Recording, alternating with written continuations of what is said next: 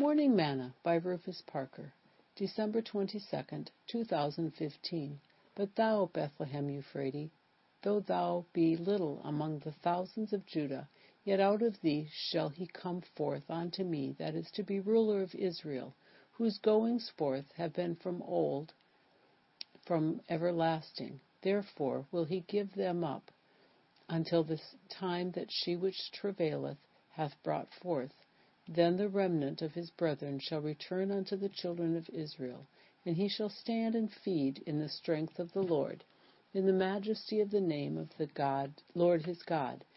And they shall abide, for now shall he be great unto the ends of the earth. And this man shall be the peace, when the Assyrian shall come into our land, and he shall tread in our palaces.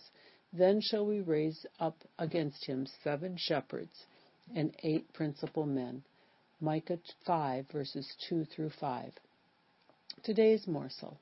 Last year at this time, my wife and I and some other ministers from our organization got to go to Israel on a Holy Land tour. What an exciting time it was to walk the grounds of my Lord and Savior. The Bible really does come to life when you are there. One of the places that we got to visit and tour was Bethlehem, the birth town of our Savior. Just knowing that we were walking in the land of the nativity of our Savior was awe-striking. This little town, just 5 miles south of Jerusalem, attracts visitors from all over the world.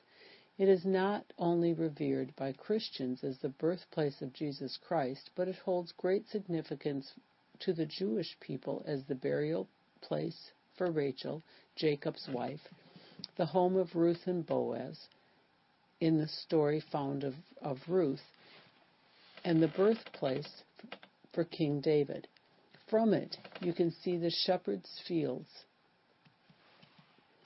According to most estimates, Bethlehem had only about 300 to 1,000 inhabitants at the time of Jesus' birth.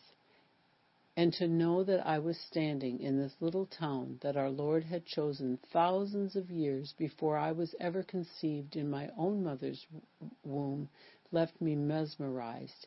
And today, having been there, makes the Christmas story even more enjoyable to me.